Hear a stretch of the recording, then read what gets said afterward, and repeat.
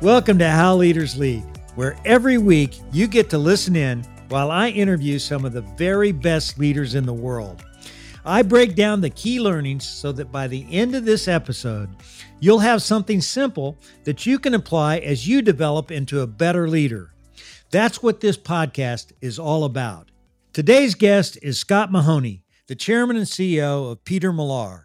Now, I happen to be wearing one of his shirts right now, one of his sweaters right now, one of his pair of slacks right now. I love this guy's line of clothing. Believe me, it's unbelievable. You know, I once heard someone say, your core values are only your core values if they cost you something. That's so true. When a leader says they're all about the customer, you'll know that they actually mean it when the business is willing to put their money where their mouth is. The great leaders I know go the distance for quality, serving customers the best product they can create, and they're willing to invest in people, resources, improve their processes, do whatever it takes to make their product and their services the absolute best. Now, when Scott talks about putting the customer first at Peter Millar, believe me, he's not just talking the talk, he's walking the talk. In fact, he says it's never about trying to make more margin or trying to take something out of your product. It's always about adding something to your product. It's about the customer being first, not the bottom line being first. Now, that's some real wisdom. So here's my conversation with my good friend and soon to be yours, Scott Mahoney.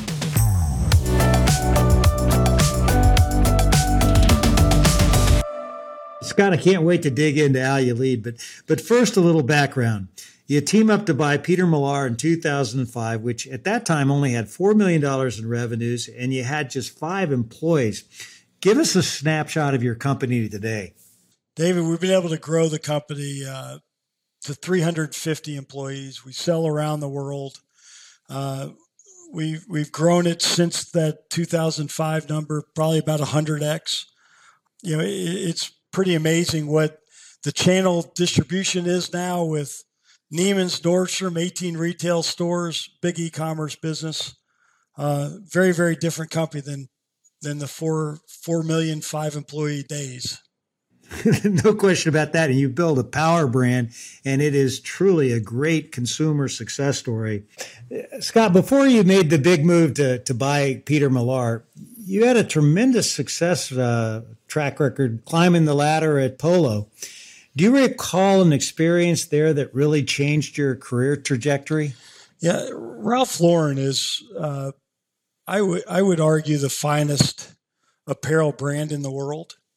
The things that they do and the things they teach you and the taste level of Ralph Lauren and the people that come through there, it's really it's the P&G of the apparel world, really. And you know, the things that I learned, I mean, I had a boss for years, Joy Herfel, who was the president of the wholesale business. And the things that she taught, which really have stayed with me, are the being prepared for meetings, being prepared for every occasion. And you never can go into any business meeting, any sales call, anything with anyone and not have thought through all the outcomes. And I would say that's one of the great things that stuck with me. You know, the other thing is just the disciplines that you learn with a company that big. It's really kind of helped Peter Millar kind of formulate who we've become. Did you have one moment at Polo that really, you know, took your career even more forward than you might have ever thought it would go? Not necessarily one thing in particular. I took over the golf business. You know, I was running another business within Polo, and I took over that in the tennis. And that was the first pairing of my love for the game of golf and then with apparel. And I would say that's probably the trigger that kind of opened my eyes to this world and really kind of gave me the view to what I could possibly do down the road. Though I didn't go into that with the intent of buying Peter Millar or doing something like that. But I knew what it took to kind of build a business. And so you pair the golf side with the brand, and you're really able to accelerate some growth. Scott, I'd love to hear what you learned working with the iconic Ralph Lauren. not the brand, the person, and what you personally learned from him. David, I think what you learn is when as big as that company is, he cared about every detail, and his passion for the small things and his taste carried forward in every business. And I think you talk about someone able to keep a culture as you become much bigger. And I think Ralph was able to do that through his kind of demanding excellence, expecting it, and then controlling so many pieces of the business and controlling the brand. So you're doing great at Polo, which you said, and I totally agree, it's one of the finest apparel companies in the world. And you get this idea to buy Peter Millar. Tell us a story about how this came about and how you mustered up the courage to make such a bold move. I was driving back from a USGA meeting. I lived up in Connecticut at the time, and I had a meeting out in Far Hills and was making the trek after a dinner to Connecticut. And it was a meeting that was just another great meeting with them. We had done a lot of business with them. And just, ideas when you're in the car alone and you're just kind of driving along, and it hit me. I said, I had seen Peter Millar at various locations. It was really primarily a sweater company at the time, a cashmere sweater company. I thought I loved what those guys were doing, and it kind of hit me. So I went home the next day.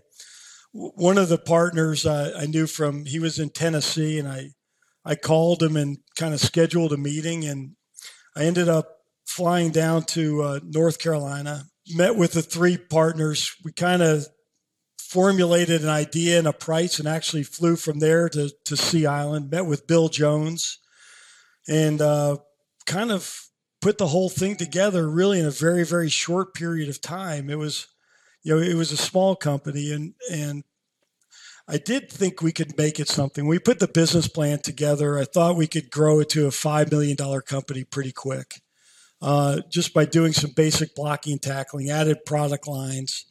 And the three original partners were wonderful guys and smart, and we were able to kind of take what they had started and really grow it. And, we achieved every milestone along the way, but clearly have blown past the 50 mark, which I did think would probably never happen, but we've been very fortunate to that degree. So, yeah, I would say you've blown past it big time. Now, Scott, I've learned that you took a half a pay cut, and at the time you had 4 kids.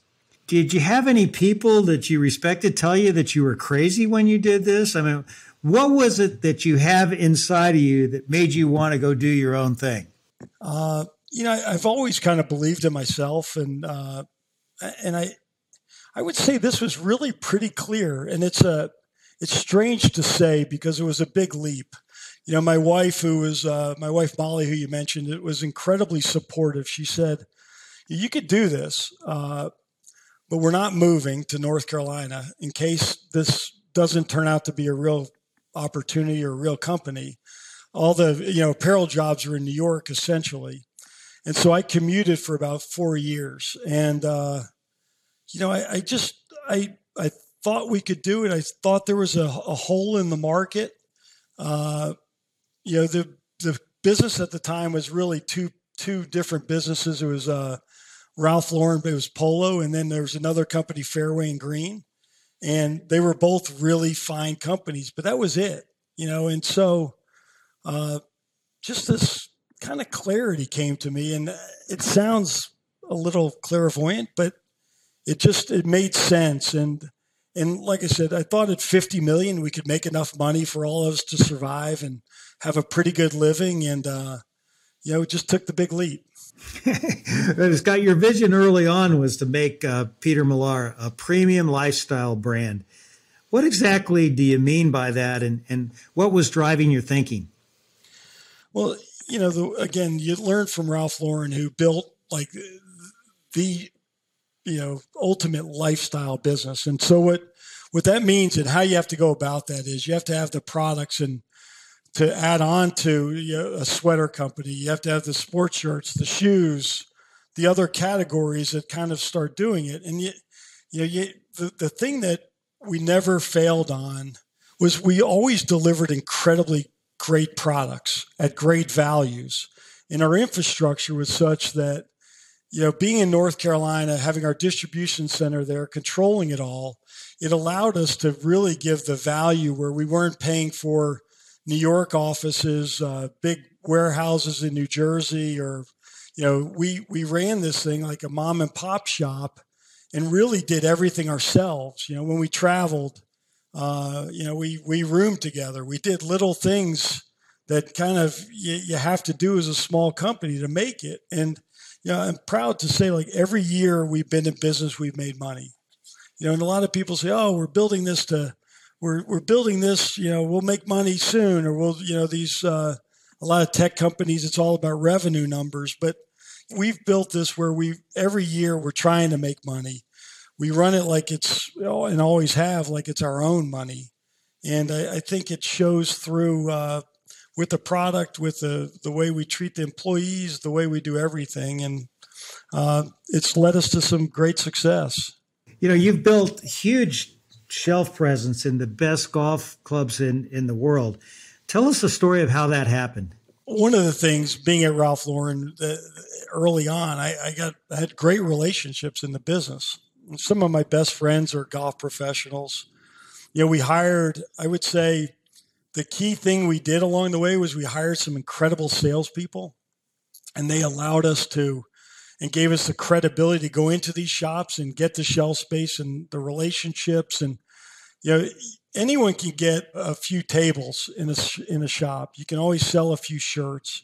But the way that the business takes off is when people keep coming back and back and back, and they want your new products. And, we kind of innovate ourselves every 6 months. And I think that's allowed us to get the shelf space, to become the desired brand. And, we actually have a waiting list right now because we can't sell everybody. We want to kind of keep the brand special. And I don't think too many people and too many companies have the discipline to kind of have a controlled distribution. And try to do it the right way in each of these shops, and treat each professional the right way, and deliver on time and deliver quality products. And that's how we've built this. Well, I love your clothing, and I have to tell you, I go to a lot of golf shops, and it's hard to find anything but Peter Millar. I also know your first big retail account was Nordstrom. That had to be a huge shot in the arm. Tell us how you went about landing such a prestigious retailer. Again, I'll go back to the salespeople. One of our sales folks out on the West Coast had a good relationship out there. And, so that business started, and we nurtured the relationship. And, I think we're one of the top 2 or 3 men's brands at Nordstrom. And, then I'll tell you, Dave, the next one that was really I think, there's few strokes of luck along the way in any business, I think. And a funny story about Neiman Marcus.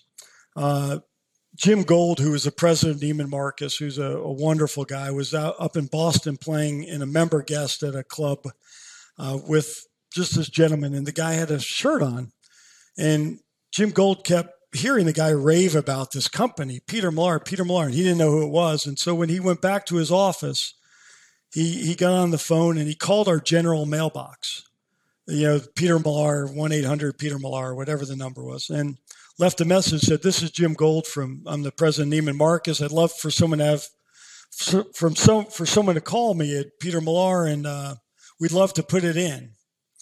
And we actually thought someone was punking us, and so we called them, and he was serious, and he was very passionate about building a business. And so we grew with Neiman Marcus into, probably for 2 or 3 years straight, we were the number 1 men's brand, number 1 men's growth. And so with that, Neiman's and Nordstrom and the golf accounts, and what's been able to happen is it's just given us kind of brand credibility from a men's lifestyle apparel business. And, we have our own stores now. The e-commerce business is quite good. We sell great specialty stores across this country. So kind of a multiple channels, which is a pretty good hedge as the economy kind of goes up and down. I understand that you talk about adding a little value. Every shipment you ship to a customer has a signature mint inside the box. What's the thinking behind that? When that started, and it was really clever. I'd say, the early team, and then it's even taken different forms. But the key to any business in ours is it's getting your product on the floor fast. And so the way that we would try to do it is we wanted, when our box arrived, it had a mint in it. And so the person in the stock room or wherever it was dying to open the box to get the mint out. Then the next key was to make it easy for the people within the shop. So sometimes people just throw product in, they pick it, they pack it, and it's just there. And it's a jumbled mess. They don't have the proper paperwork. So we used color paper so that our paperwork was always orange. So they knew when the Peter Millar product was in, it was orange. The next thing we did was we stacked it in the order, the product in the box in the order of on the packing slip. So the idea, again, went back to you sell it the fastest when it's on the floor. You don't sell it when it's in a box. And so we just really wanted to make it easy and something that people wanted to deal with and get the product out. I love that story. Scott, I always like to get inside of the head of a leader and how you make a big decision. Tell us why you decided to get into the brick and mortar side of the business, opening your first retail store in Southampton, New York, a little over 10 years ago. What's interesting about our company is it's so much more diverse than people realize. So like if you only shop in a golf shop, you'll see a lot of times just our performance shirts and maybe some sweaters and outerwear. But we make beautiful suits. We make great sport coats. We make, all kinds of different trousers. We make sports shirts. We have underwear. We have socks. We have shoes. And the only way to show some of the diverse products was by doing your own brick and mortar. And Southampton, granted, that's a very small store. It was a good foray into our own store business. I mean, we opened New York not long after that. We opened Palm Beach. We have 17, 18 stores now. Again, the idea was to display our lifestyle product and give someone the ability to go in and see it. And this was really even pre-internet, pre-web, e-com business exploding. This was one of the few ways you could really see people's product. And that was the idea. And coupled with the store, we launched a catalog, which was the same principle, was to do the exact same thing. It was to go to a broad audience and show them that we do more than just golf shirts or just more than shorts. Was that a physical catalog or a web catalog? No, a physical catalog. And we still do it, actually. And then, people say, brick and mortars is dead, or, you got to we're going to probably open over the course of the next 24 months, another 15, 20 stores, strategically placed in, smaller markets. The catalog that we did was a mail order catalog, with great imagery. We tried to show the lifestyle we've done. Along those same lines, we just launched, again, trying to separate ourselves from others. We just launched a Crown Journal. The idea there was to just take people we admired in the world, whether it's Thomas Keller will be featured in this next, the famous chef. We have Gil Hansen, our next issue. We have, a great gin company, Chemist Gin, which make the finest gin maybe in the world. But so taking those kind of things and associate them with our brand kind of diversifies us a little bit, features different things, and makes it interesting, while all the while showing our great lifestyle apparel. Did you develop the Crown logo, Scott? No, that kind of morphed over time. When I left Ralph Lauren, I didn't really appreciate how difficult it is to have a logo. And if you really think about it, there's not many iconic logos out there. The polo player obviously is one, but we tried to we did a crown. We did one with a big shield for a while. We did a multicolor. We dropped the shield, left the crown. I would say it's still actually a work in progress. We quite haven't mastered it, but we do want to be able to identify our clothes outwardly when, and people like, our guy is not a garish guy, but he does like having some symbol, that he's got, our shorts on. And that's why you'll see it on the pocket or on the back yoke of an outerwear piece. But we're still fiddling with it, trying to figure out the perfect way to do it. Well, I'm sure you're going to figure it out. And the same year you open up that store in Southampton, you get the honor of dressing the United States President's Cup golf team. The brand isn't that well known at the time. How'd you break through the clutter and get such a prestigious opportunity? As the brand grew, I really believe that people loved our quality. And they loved our style. We had very classic, but, updated styling. And, we became quickly, I think, kind of the premier brand in golf. And it was because of a controlled distribution. It was because of great products we delivered. People love cashmere. People love, at the time, that was mercerized cotton shirts, really kind of pre-performance. Then, several years after that, Corey came to us and we did the Ryder Cup team in Wales. And no, those were not our rain jackets, but there was a little bit of trouble that they had with the rain jackets at the time. But, it just was some great honors we had. We had a great relationship with Titleist. David, you talk about strokes of luck. Wally Ulan came to us years ago and he wanted to marry an apparel brand up a bit with Titleist, and this was pre them launching FootJoy, which has done really well. But Wally came to us, and you wanted his Titleist players to wear a brand, and he came, and we forged a partnership, and we had 30 of the best players on the tour, Titleist players out there wearing Peter Millar. And again, just these are all little pieces, of the foundation of the brand we've been able to build over time, and I don't think there's one thing that attributes to the success, but there's just a lot of pieces that contributed to it. Well, you can be lucky once, but you're not lucky a lot, all the time. So you guys have really put a string of good big wins together. And you were one of the first brands to launch e-commerce when it wasn't really that vogue to do it. It seems like a no-brainer now to everybody else. When did you have the aha moment when you knew it was a must for the company? You said, I'm going to bite the bullet and we're going to make this investment in technology. My brother has been in that business for a while, in just a whole different category. And we used to talk about it. And, it was a real challenge at the time because of the channel conflicts.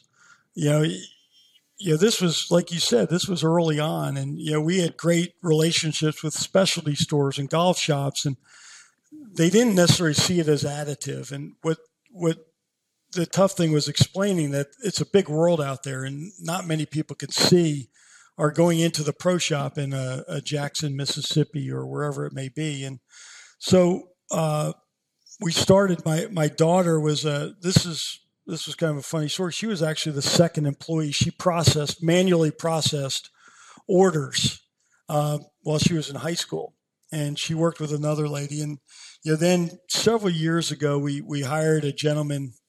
And contrary to what you just said about luck, David, we have had an incredible string of luck. But we hired a gentleman, and he came to us, and he was in the sneaker business and wanted to move this way. And we gave him a lot of autonomy to build a team, and the disciplines that he's put in place. We have I just got off 2 meetings today on G4 and Peter Millar about e-com, and to see what these folks do and how they go about it, it's the success isn't surprising because of the effort they put in and the thoughtfulness. But we run it all ourselves. We use some partners that we have to, but we shoot everything ourselves. We have our own photo studios. We manage our own artistic direction. We kind of control everything. The digital marketing, the different teams are really quite good. There's been a digital explosion across retail with the pandemic. How has it affected your business, and how are you taking digital now to the next level? You just said you had a couple meetings on it. What's coming? Well, it's really expanding it, and it's probably the largest area in the company where we've added talent, and it's a different kind of talent. It's not talent that I would come close to ever having. It's these young folks that come, and we're lucky we're in Raleigh, North Carolina, which is a very desirable place to live. But we were able to bring talent from New York and Boston, and so the first part of your question was about the pandemic.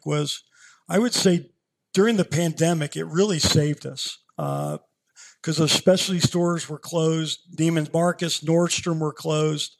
It's in this business, you have to plan 6 months ahead. It's not like anyone really knew what was really coming. And so we had inventory here, and then we had inventory on the way for the fall season. And, we were able to get through that time by running the business in a disciplined fashion through our e-commerce channel. It helped us acquire customers. But, the nice thing now is we're starting to see the other businesses all come back. Neiman Marcus, Nordstrom are coming back. Specialty stores are coming back. And so, I think the main thing we need to do now is really triangulate all the components of the business. So you have the e-commerce business, you have the specialty business, and then you have the marketing of products that you have to tie to it, along with the planning and the inventory. It's a bit of a circular reference, and that's really the focus nowadays. While we're on the topic of COVID, how much do you think the way we have worked has changed forever? And what do you see happening at Peter Millar once things get back to normal? That's a great question. And I don't really have a great answer yet, other than to say that, we empower our teams, and we're not monitoring their computers and some of these things you hear out there. We believe in our people, and I don't think we missed a beat not being in the office. So the warehouse was obviously open. We have to ship product, and the warehouse team took steps to make it a safe place where there were teams of 3 and not the entire warehouse working in conjunction like they normally do. And then the design team was in, and then the photo studios in, because those areas have to continue and collaborate. I would say going forward, there's going to be a definite hybrid for us. The finance team, the customer service team, they have their work to do. And whether they're at home and not having to drive 30 minutes or 20 minutes or 45 minutes, they get their work done. And it's actually a great feeling to see what our company's been able to accomplish in this past year by not missing a beat, by trusting each other, by learning how to communicate differently. And I think that going forward, I think there will be a hybrid for us. And just one last note on that. It's funny, we built a new facility. So we have 2 offices. We have a downtown office, which is in an old mill building. And then we built a 120,000 square foot warehouse. And we're on pace to outgrow our warehouse again. And this is our 3rd warehouse in 12 years. And you could say it's poor planning. I say it's being conservative. But the office space, we're about out of office space. And the structure that we're going to go, probably going forward, starting in September is my guess, will be a bit that hybrid, will allow us to function in the space we have. And I think you're going to see a lot of that, as opposed to, us having to try to take different spaces, different warehouses. And so that is one nice byproduct of what we've been able to learn. Now, Scott, you buy Peter Millar, your private company, then Richemont buys you, and that's owned by the renowned Johann Rupert. He's one of the world's best businessmen. What have you learned working with him? What has he taught you about leadership? A lot. He's an amazing man, and his breadth of knowledge and passion. I see how he interacts with all the different businesses he has, and the level of information that he knows is amazing. But I would say the thing that I most admire is his loyalty and how he treats people. We work well with the Richemont team, but Johan has been very, very great to not take our entrepreneurial spirit away from us. Uh, and sometimes when you're acquired by a big company, that can happen. And I would say, if anything, they've given us confidence to take some chances. They've given us some disciplines that are needed in an entrepreneurial business. And the thing that I'm incredibly proud of is, since they bought us, we've probably grown our business, probably 7 or 8x, since 2012. I think, we always feel like our entire team feels like, they've been great to us, and we have an obligation to deliver. And, and I will go back to that one thing about Johan. It's not about margin. It's doing it right. It's controlling distribution. It's doing the right things. It's treating your customers right, making your products great, and having integrity in your company and in your products. And I think if you look across their entire portfolio, that's what you'll see. How are you approaching building a global business, Scott? I will say that's an area where Richemont has been a tremendous help. We're just launching G4 in Korea, Japan, China right now. And, some of they've got experience there. They've got offices there. We've done well with the Peter Millar brand and, traditional places where Americans go, Ireland, UK, but as we really want to grow the business and the brand globally, we need more expertise. And I think that's one of the really key areas that Richemont's helped us, the disciplines over there and understanding the partnerships. And, it's very, very different how you go about a market. The fact that Korea is as important as it is, and how that sets the tone for a lot of Asia is really critical. Scott, so many brands, particularly in fashion, lose their way by trying to be something that they're not. Was there ever a time you got outside of your lane as a brand, and what did you learn from it? We had a company come to us several years ago about doing a furniture line. And, it seems like, oh, what a great, easy thing to do. It's a great brand extension, furniture. Well, the reality is we don't know anything about furniture. We know a lot about clothes.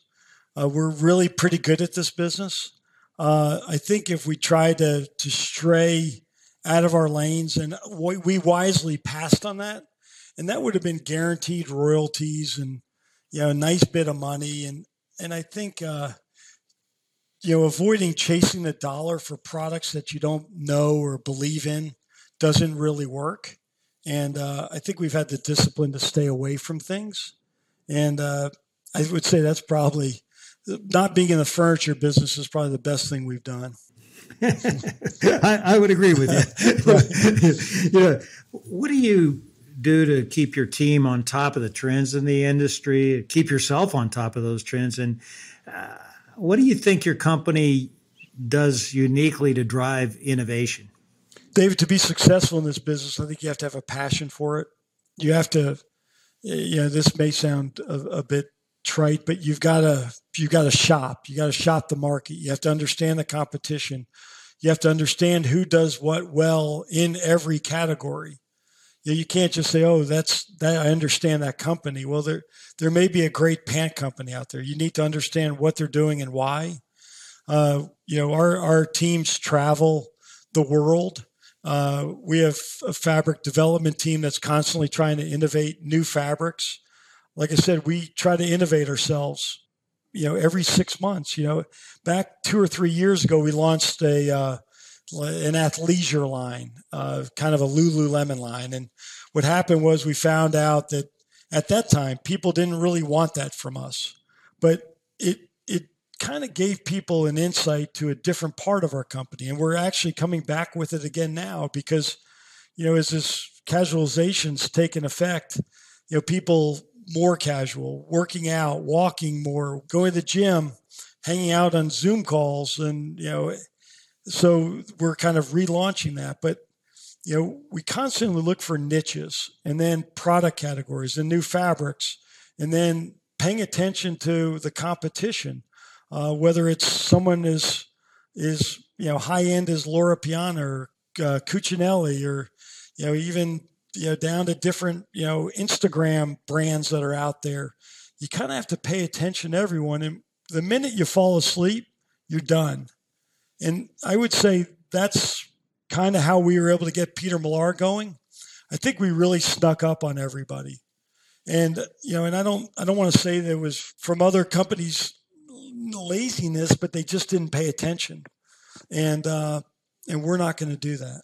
Well, now you're the big bear that could get poked. So I'm sure you're really pushing everybody to stay on top of that same mindset that you had when you grew the business. You did you've mentioned this a couple times. You made an incredible acquisition with the G4 golf shoe brand. What led you to this brand, and why has it been such a huge home run? We always admired what they did, and so it was funny. You talk about innovation, David. And we were sitting around a meeting. There were probably 10 of us in there, and we said, "Look, we need to kind of try to feel a little younger and do something different." And G4 has this really creative edge to them. And so I knew Massimo, and I called him and his team, and I said, "Yeah, we'd love to do a collaboration with you." And so we did this collaboration. We launched these 3 different golf shoes with them, and they were wildly successful. But what blew me away was the speed with which they were able to kind of come up with the concepts. And so we came up with these concepts quickly, and we did this, and they were such a pleasure to work with. But what we also learned along the way was they didn't really have the infrastructure, and we've built a pretty good machine at Peter Millar, and that machine includes the finance team, accounts receivable, accounts payable, production, planning, all these parts that oftentimes are behind the scenes that no one really appreciates on the consumer end. And so what we were able to do was we kind of went to them, and again, it was just a bit of an idea to say, "Look, we want to buy you guys, and what will it take?" And we all got along really, really well, which I think was critical. We've given them creative freedom, but we've taken all their back office and we've put a lot of our expertise that we have as a company, whether it's the e-commerce side, whether it's the digital side, the digital marketing, the production, the sourcing, the planning, all these things. And it's really allowed us to really grow that business so much faster than they could have, had they gotten involved with a PE firm or anyone else. It was maximizing our expertises.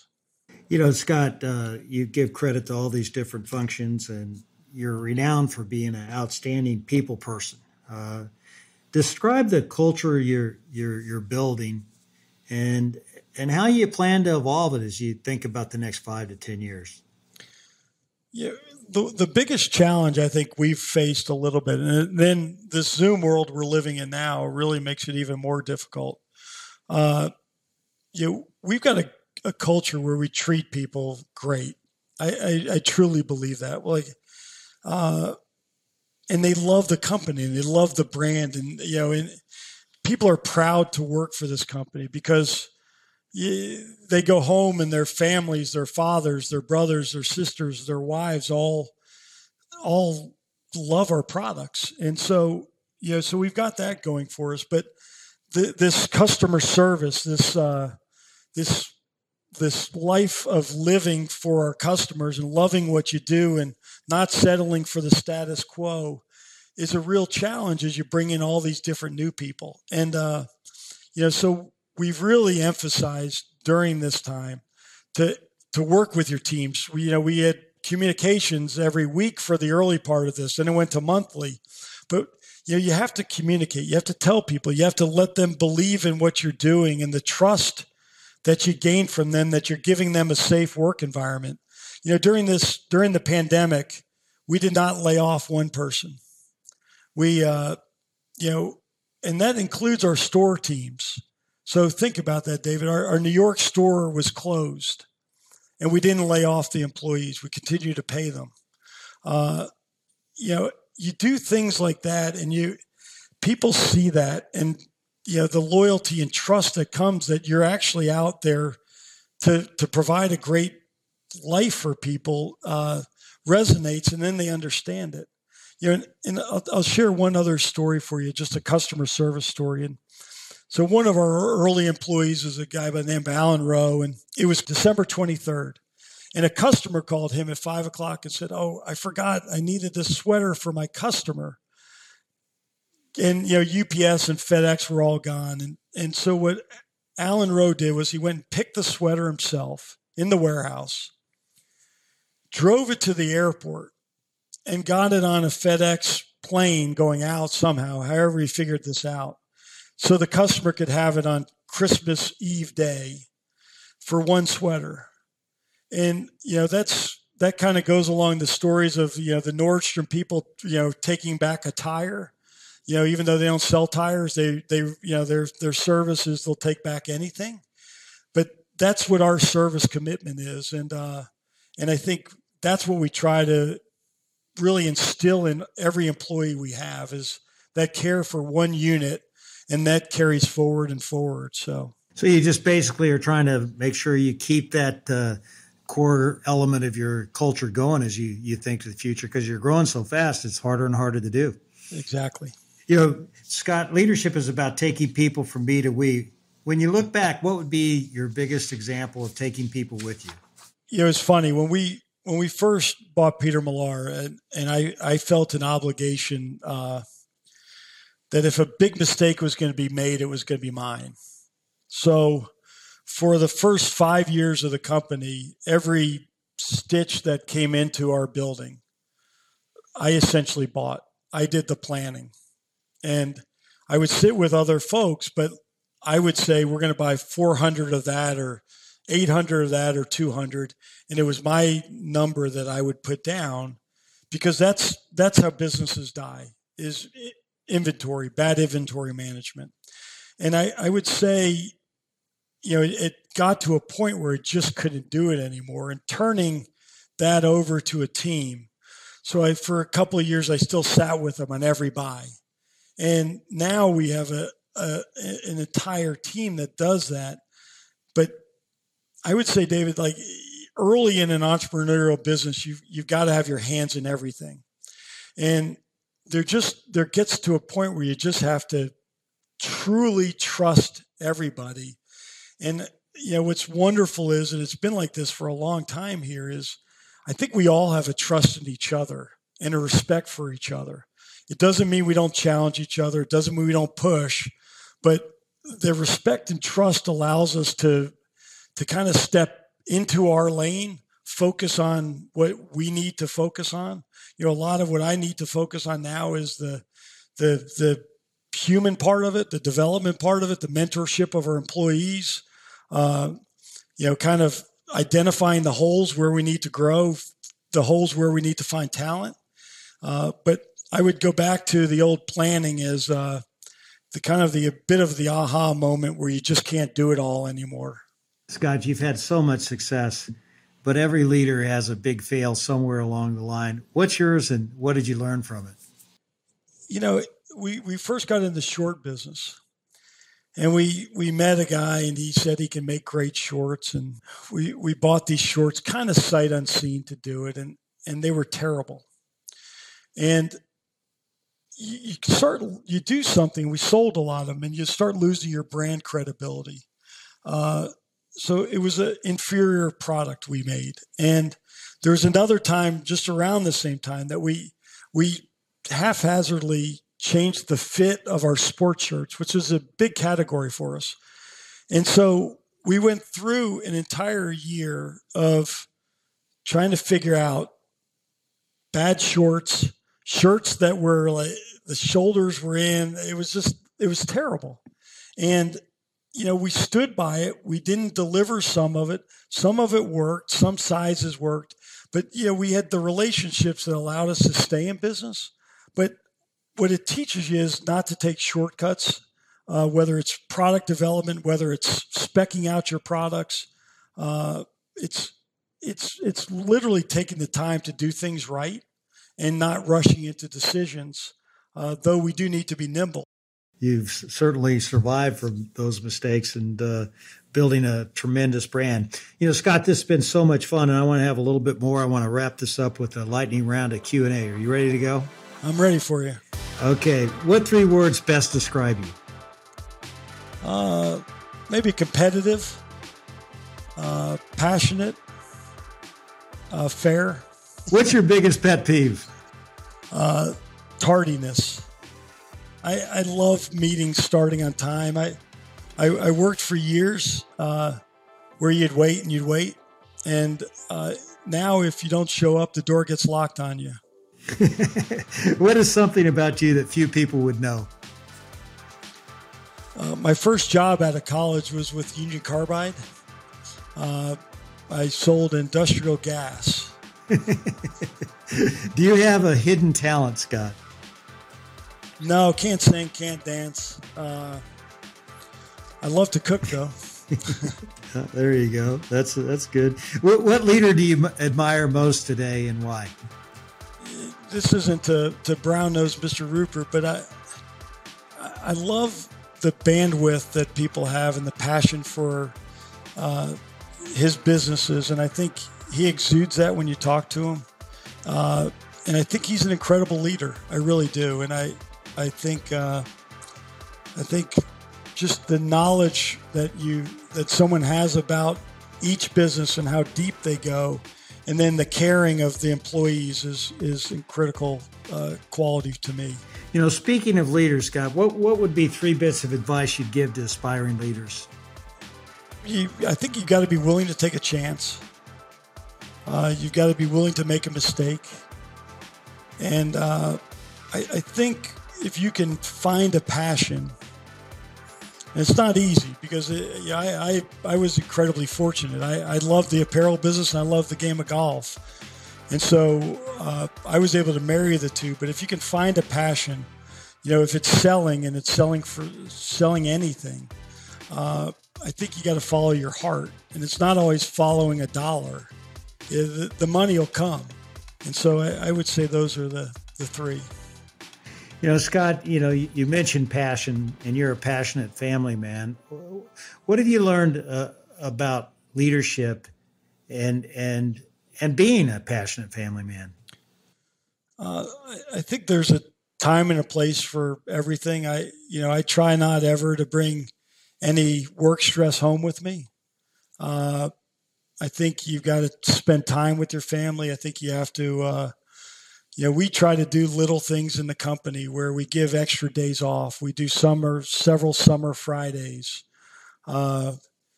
It's little things like that allow people to spend extra time with their families. I think, and I think also, my uncle taught me something. It was kind of interesting. I'll share this with you, David. It was, he ran a bank up in Boston, and when his executives would go overseas or any of his team, he would send flowers to their wives. And as a company, we do the same thing here.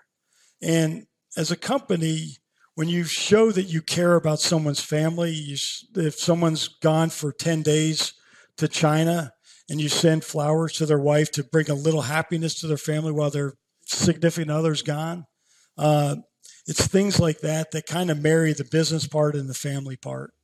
And we try to live that. Well, I think that's wonderful, and I think that's a great place to end this conversation, Scott. I want to thank you so much for sharing the Peter Millar story and being the kind of leader you are. You're compassionate and you care, and your people obviously know it, and you're getting fantastic results. Well, thank you, David. I love what you do, and I find it inspiring, so thank you.